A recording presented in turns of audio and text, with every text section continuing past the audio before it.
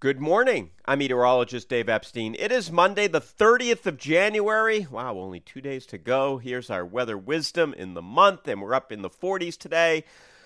Very mild again, a little bit of a westerly wind. We'll have some sunshine blended with clouds. Pretty nice. Could be a little sprinkle here this evening, but that's about it. And I think that the month is going to end up our fifth warmest January on record. Those records going back to 1872. The warmth will be a big history here, however, this weekend. I'll get to that in a second. Just incredible cold coming in. All right, so for tonight, we're down around freezing, give or take a couple of degrees. But tomorrow, we don't go up very much. We have colder air draining in all day, so that's going to keep temperatures 33, 34, 35, something like that in the afternoon. We'll fall back towards 20 for Tuesday night. So when you get up Wednesday, it's sunny. We're only near freezing. It's cold. I mean, it's about average for the time of year, or actually a little below.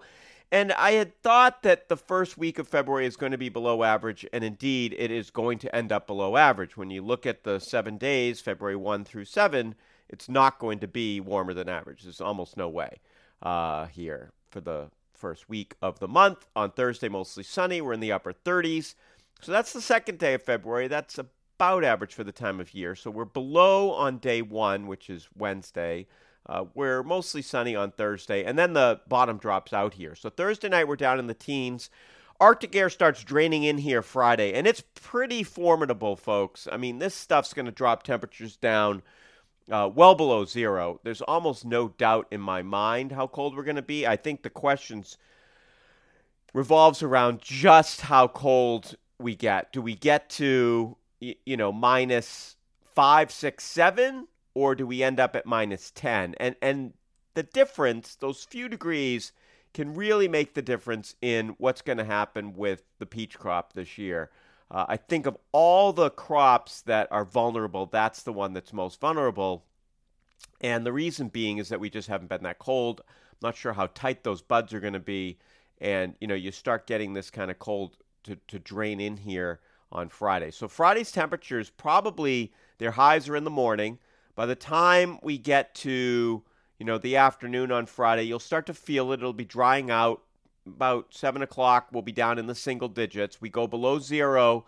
By midnight, you're probably anywhere from 5 to 15 degrees below zero when you get up on Saturday morning. Wind chills, hold on, wait for it, anywhere from 20 to 35 below zero. We're going to see wind chill warnings posted on Saturday. We don't see those very much. I think we go back above zero in the afternoon, but we only get to about 10 or 11 degrees for highs. And then the temperatures actually continue to go up probably Saturday night. So when you get up Sunday morning, it's a little better. And Sunday afternoon, we're back in the 30s.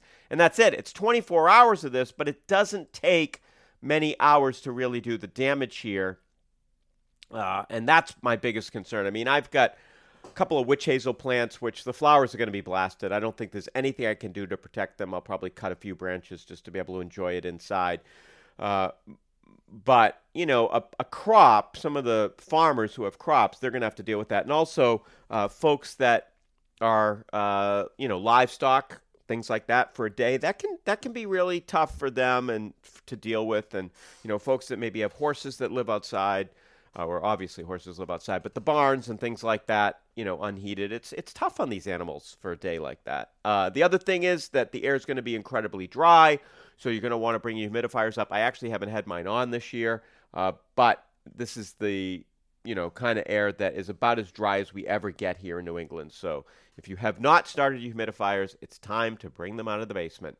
I'll talk more about this throughout the week. It's a day of it. It's not a long-lasting thing, but the depth of this cold for one day, wow, it's going to be pretty amazing.